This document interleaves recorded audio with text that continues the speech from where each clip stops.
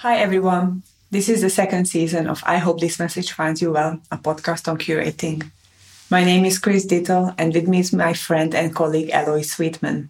In this podcast, we talk to curators about their approach to curating, how they began and what they love about the profession. Today's episode is with Zipporah Elders. Zipporah Elders is a curator who lives and works in Amsterdam and Berlin. She was the director of Kunstfort by Vijfhuizen, an art space and UNESCO heritage site in Haarlemmermeer until the beginning of 2022. Recently, she became the head of the curatorial team and outreach at Gropius Bau in Berlin.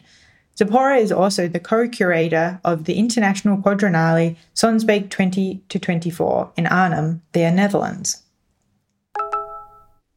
One of the first questions we ask our guests, especially those who don't know so well in person, is what led them to become a curator, or how they arrived to this path in terms of education experience, but also maybe mentorship or influential moments that made you think about becoming a curator. Yeah, I don't know. It somehow feels very close to how I like to be in the world.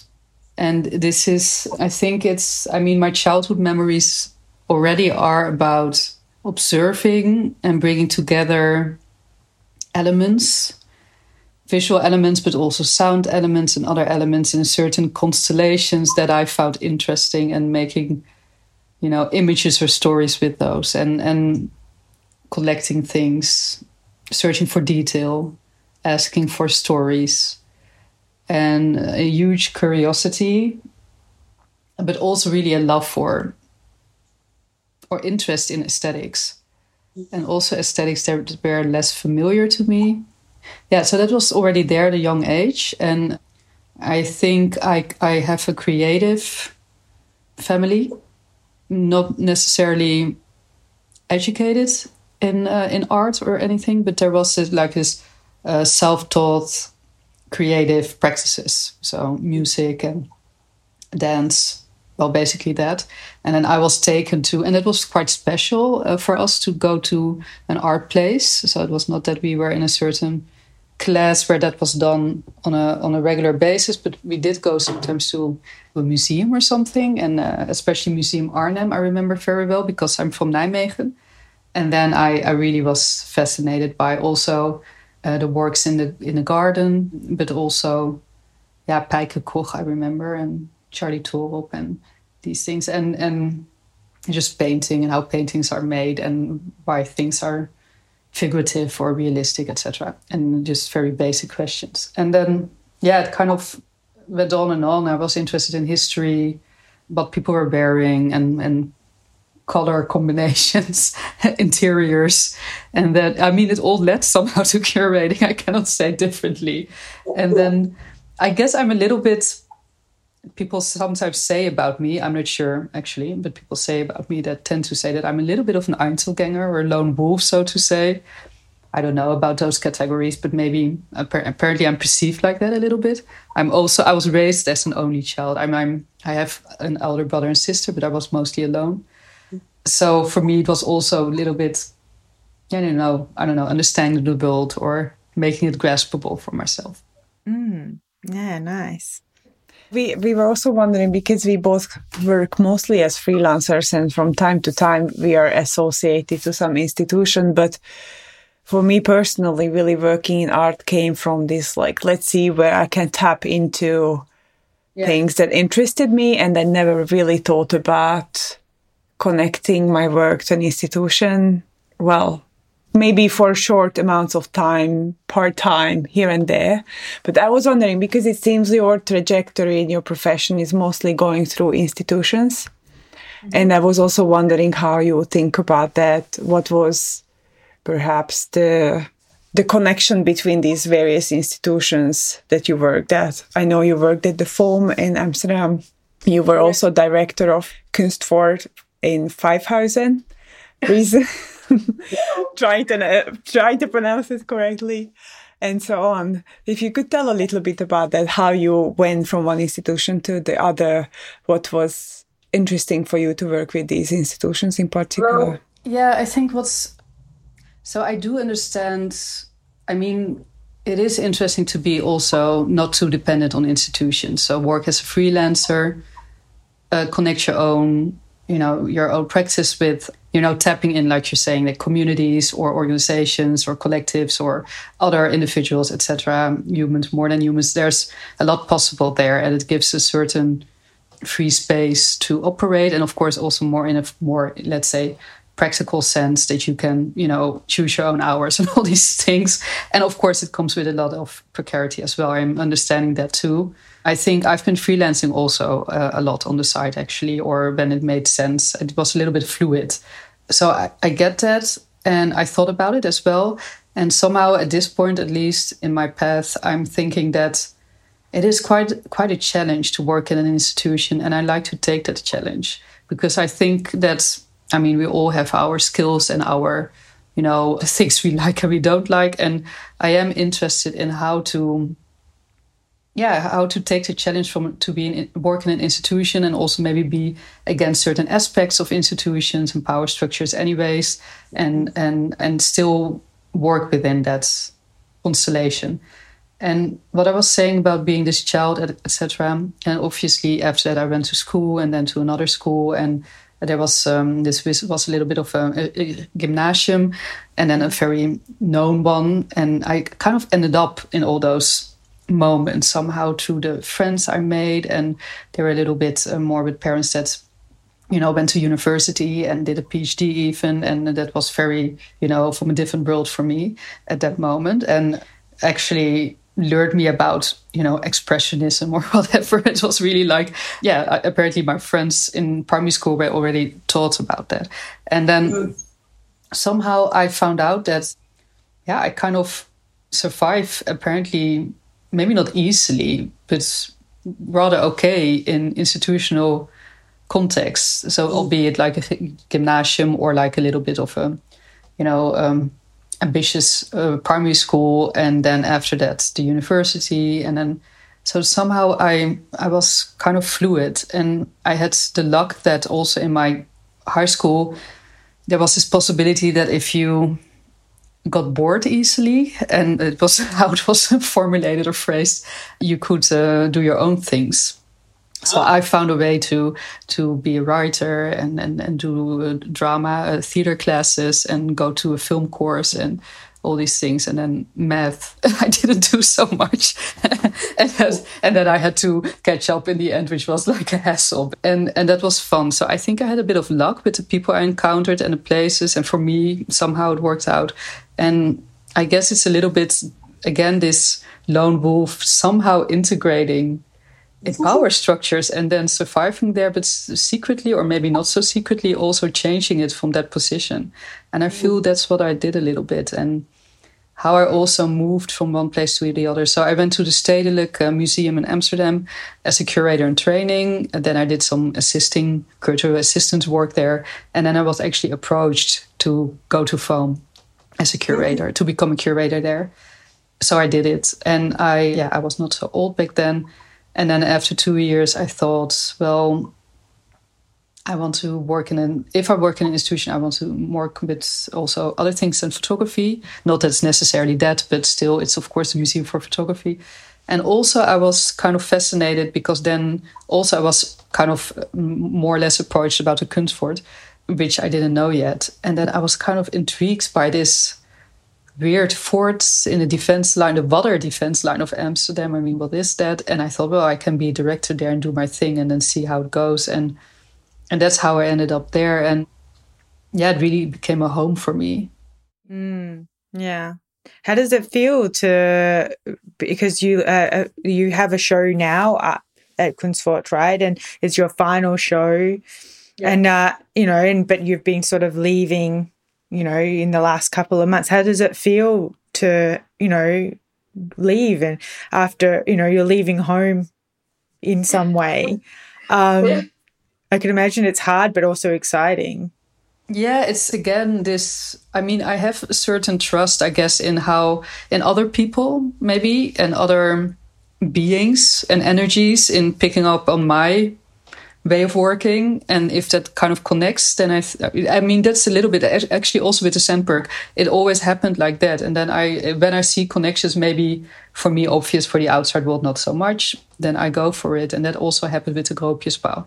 But then, of course, I had to leave the Kunstvoort, so I talked a lot with both, actually, about this. And then eventually we made the decision to do it. And then with this, soft way out. And so that there was enough time to also find a successor, which they did greatly, I think. So, yeah, it's all in good hands and exciting, I think, also for them. And, yeah, for me, I had to think about what a Kunstvoort could be. And I don't think a place like that, and maybe you know the same, you have the same with Shimmer.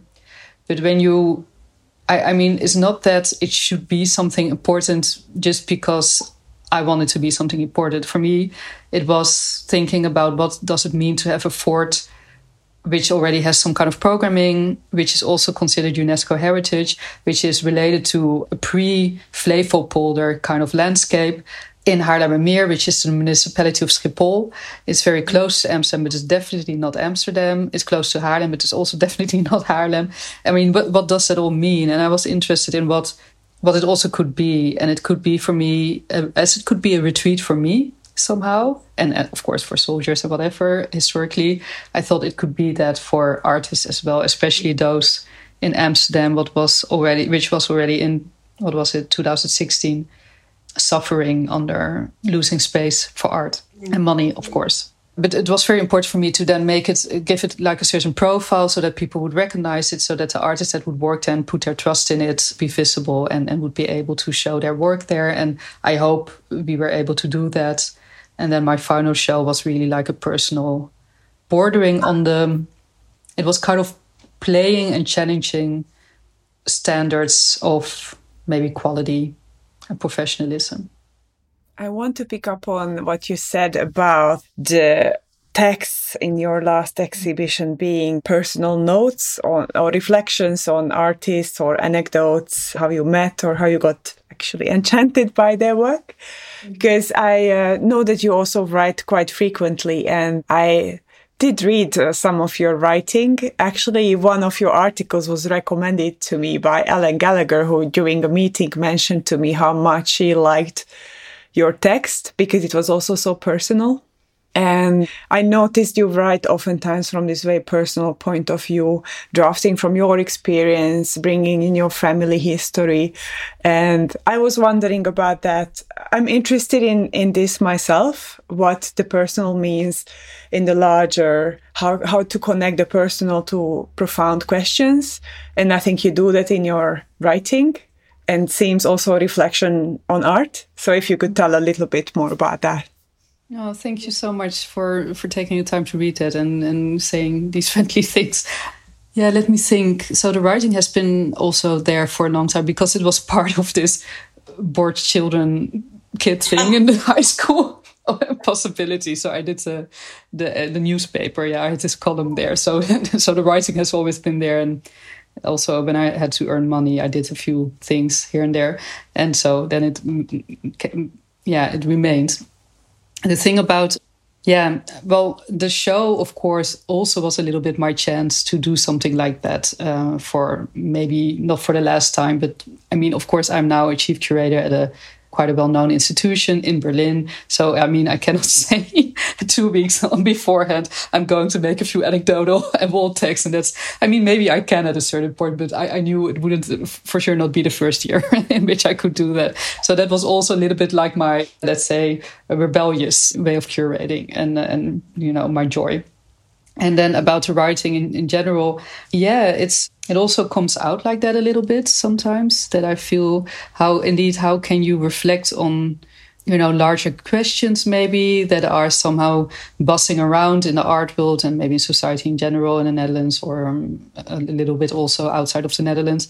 These things that come up, this notion of care that has been very apparent in the art world for the past years, and science fiction was also there, which also was a program line, I think a little bit before that at Kunstvoort, but it was also like really a response to this architecture and what happened there. And then connecting to your personal stories, because when you want to make a point sometimes or want to say something for others as well, but without exposing them, it's sometimes the best way, or at least for me, it was a good way to address things without maybe, pushing it on people. And that's what I try to do. And sometimes more and more often, I deliberately chose to not make it too well written in a very journalistic way, because I feel I'm a little bit bored also with how media want everything, not everything, but a lot to be very, it really becomes communication of information, rather than, sharing feelings, ideas, conceptions, failures, misconceptions, doubts, etc. So that's in the text, which are, it's of course Dutch, sometimes English, but anyways, there is also like a weird flow sometimes in it, especially also the text that I wrote for the catalog for Sonsbeek is almost a little bit, it's not unreadable, but it has different moments and different rhythms, etc. And it's a deliberate choice to also make it not too understandable. I'm a little bit annoyed sometimes about people always asking for clarity in your opinion and clarity on what you have to say, because what we have to say apparently became capital. Also on social media, it became content. And someone who loves imagination and craft and skill and aesthetic, it really can make me a little bit pissed sometimes. So I'm not sure if this is an answer, but... Yeah, definitely. Especially, thinking about it, then it becomes a kind of product to consume, an identity and an idea to consume. And I'm also interested in this kind of what to reveal, what to conceal, and how to also hold space within that for imagination, enchantment, perhaps, for others, instead of creating a product of one's experience, which, we are kind of driven to do that as the world operates, right? Yeah, I find it, especially this thing with the personal, I think is of course something else than talking about identity, but identity it's very capitalized on as well. And this is a fine line. Also in my writings, of course you are writing about, because everyone has a background and most backgrounds are bicultural also. So you are talking about that. And then, what happened, the trauma that happened, the joys that happened. That's what life is about, and also where maybe the moments are that you learn to appreciate art, or maybe get art, or whatever what that means, or get excited about art and or making. So I like to share that, but I also it's a fine line when it becomes somehow that it will also, people will also frame you maybe through those personal stories. But anyways, when it's out there, it's out there. It's also a choice you make. Yeah. What do you love about curating? Yeah, it's a luxury that we got to work with all these different faces and everything. It's like, you were asking me, Chris, about the personal. And I think I often got the reply and the response of artists after a studio visit that they were a little bit, surprised, maybe not, I don't know if that's the right word, but something like overwhelmed, but not in a bad way, by how personal it can get, apparently, a studio visit with me. Which also means that I cannot do so many studio visits in a short amount of time. I always need some time to recuperate and kind of, I don't know, to process. So for me, it's quite an intense thing. And of course, it's different artists, different studio visits, but often it's like, it takes time for me to be there, to align with the studio, I very much like studio visits, because it's, of course, as you know, not always happening in a studio, but it's happening somewhere that an artist chose often, and then you And if you're in the house or in a space where they live or work, then you can also, see the materials they work with and the surroundings, how they set up their furniture and working materials and everything. And I find it very interesting because then I start to read. I think it's a form of reading how they work, who they are. And then I start, of course, asking why they became artists and what they see as what art means, or what it means to be an artist in their environment, in this society, and all these questions. And then questions about where they come from and in the sense of background, choices they made for education or not, and places to live. And that I find very interesting. And then it's not needed to appreciate an artwork, but it is an exciting part for me. And then I think maybe the moment that it becomes really exciting is then when somehow it clicks in my head where the work could fit in and what I would like to say about it.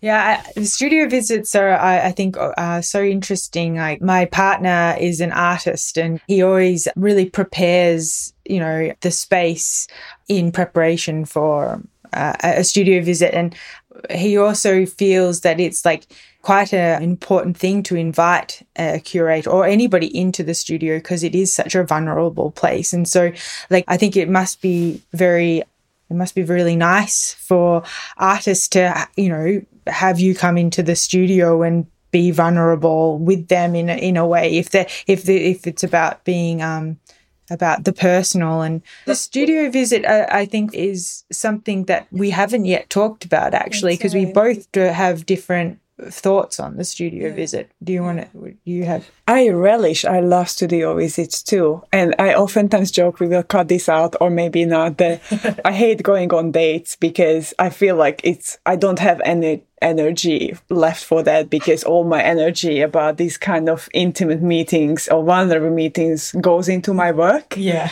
Because I actually love this, what you mentioned, vulnerability. And I really like when someone allows me to be open and they also perhaps open their work and environment for conversations. Yeah, I definitely appreciate that.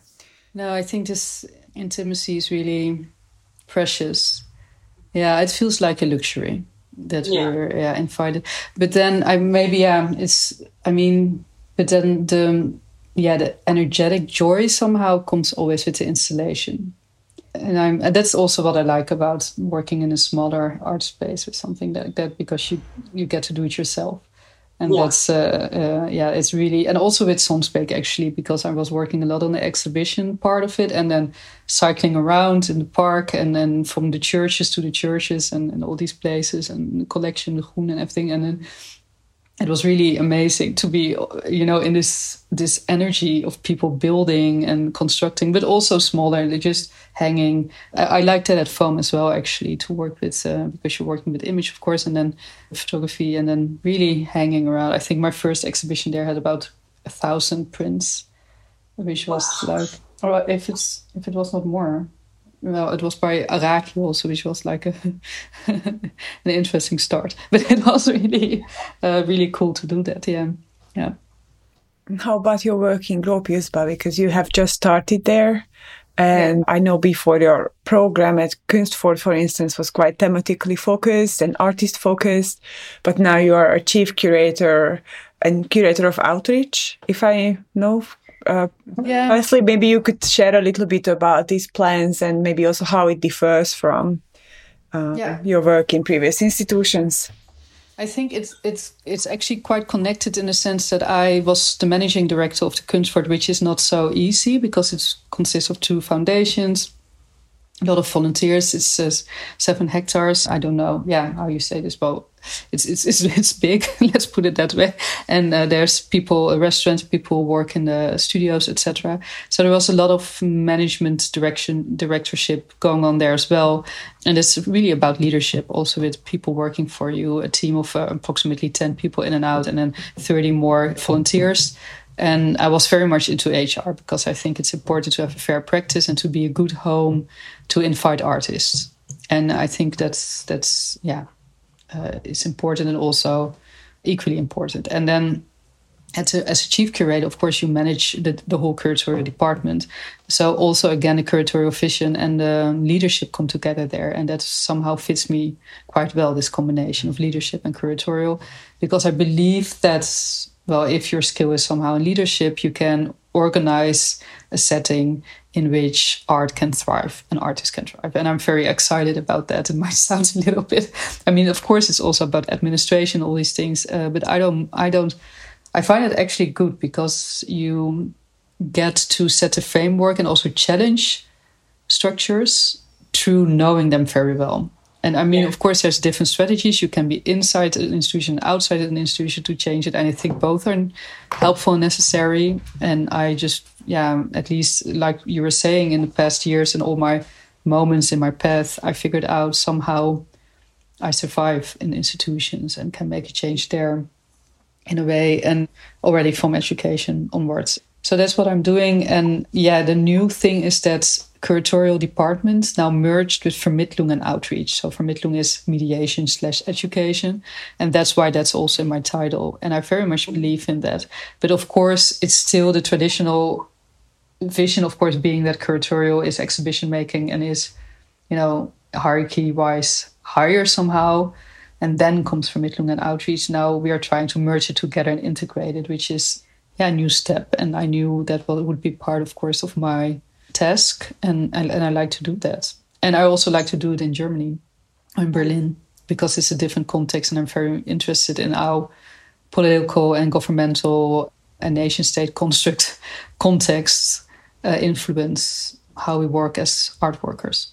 Yeah, I'm actually quite interested in that too, because oftentimes, when talking about curatorial labor, there's oftentimes the public persona of the curator and, of course, the relationship to art and artists. But you also mentioned at the beginning that you are still connected to the Netherlands through like being on different boards and advisory councils and so on. And I feel like this administrative background work and the kind of responsibility that comes with it is also quite important, which is also not oftentimes talked about, and maybe not everyone is engaged with that to the same extent. It's not so much a question, but more like a reflection. No, I mean, I often got the question, why are you in this free, how do you say it's not free? Not unpaid advisory committee, or why are you doing this board work? And because when you want to be an international curator, you need to have a lot of publication in art magazines and art platforms, etc. Obviously, I'm having that too, but I mean, for me, in the end, it's also about, I'm very concerned with audience and society. And I think it's not only, for me, it's not interesting if the only audience of art and the things I'm doing and making is, well, in the first place, audience as such. And in the second place, an arts professional / professional audience that is like this, back and forth ego thing of telling each other that we're important. I mean, I know it can be flattering, and the openings can be really great. And so this has, I mean, it's a very attractive scene in some regards. But I mean, in the end, I'm very concerned with society and the position of art in society. And I think that art can, hold space, like you said, for imagination, for creativity, for making, for inspiration, for hope. And also for young people, children, people coming from marginalized groups to feel the agency to imagine and to make, well, those two things. And to build, maybe, and to build in a world or build their own worlds. And so that I like. And then, I found out that everything is structured already through bureaucratics and formal power structures. And there's people in leadership positions that maybe have other values. And then I thought, well, if I want to make a change and somehow I can do the work in those positions because people listen to me and I can speak that language, then I do it. This is a very abstract fantasy, almost like kind of way of explaining what art means or what art is. But of course, this is then happening in our reality, and if you talk about traveling through space, for example, you're often also talking about shipping and shipping costs or insurance values and all these parts of the curating. But that's also, again, why I like to have the governance and the admin and everything and the leadership and the HR somehow to have control on that in order to, free up space and let any kind of artwork thrive there. That excites me, and that an artist finds worthwhile to put into the world. And that's it. And I think evolving works very much interest me, but of course also the durational, the unexpected, that can be from, algorithms till, long performances or iterations of performances. It can be about new technologies being explored. And it also can be about an artist that goes back to a whole different medium.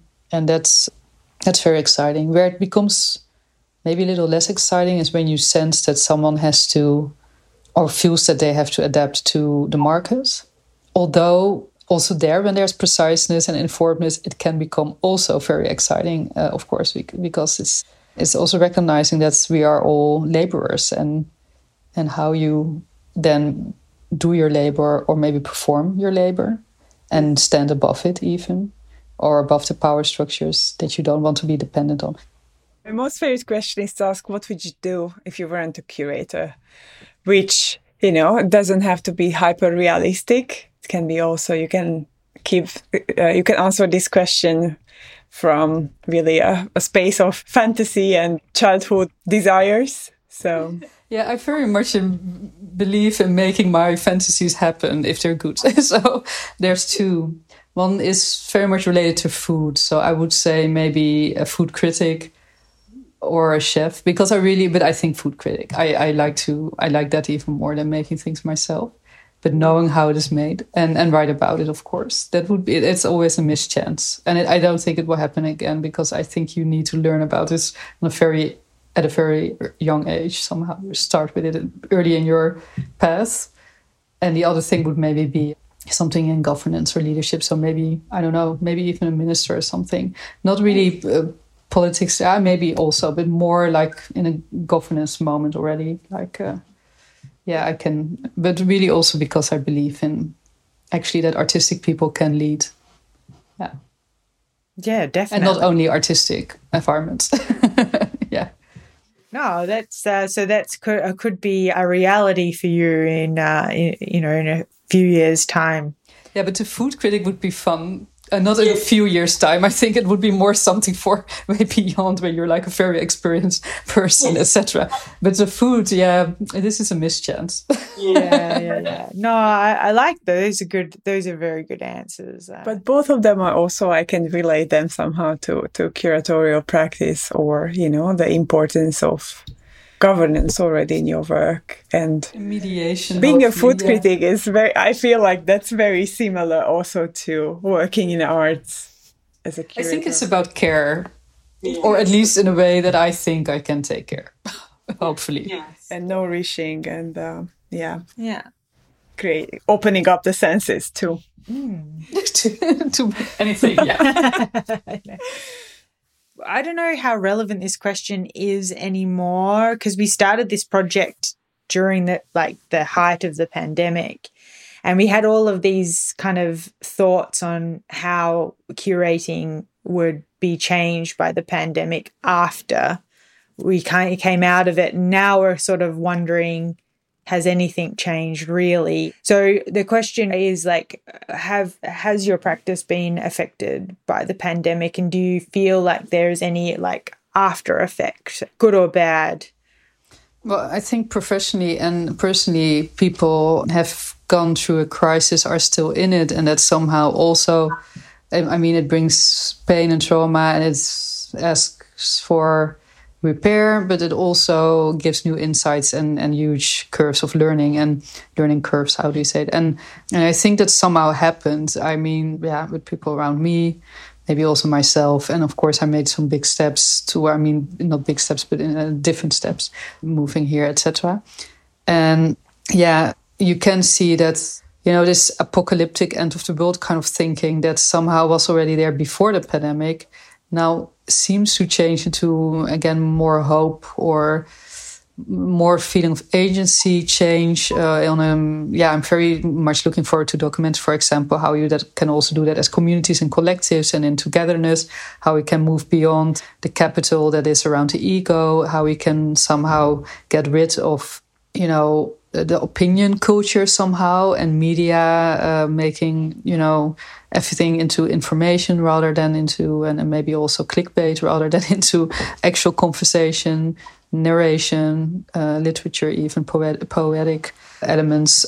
I think there's some resilience happening, a resistance against the things that were pushing us towards the end of the world. And maybe still are, but it seems that there is, at least in the art world, a positive wind going around. So I'm happy about that, because there have been grim moments. I'm sure you had them too, as well. And then it's, we all want people to be happy. So it would be, so it's good to see that there's more, I don't know. It seems that the joy is coming back. And I hope that can, and it's already leading, but I hope it can lead more into action and agency and making change, albeit on smaller levels, because I think everything resonates, and especially when you work together and in togetherness. Yeah. Mm-hmm. Yeah. I love to end on that hopeful note. Yes, that's very nice. Thank you so much for your time. Yeah, for your time as well. This was our last episode for now. We hope to be back with more conversations soon. But for now, thank you to our guests for their time and to you for listening. If you have feedback, we'd love to receive your email at ihopethismessagefindyou@gmail.com. You can also follow us on Instagram at ihopethismessage and find us on SoundCloud under the same handle. Our jingle was by the artist duo Momuno S, and our sound engineer is Nick Thomas. This message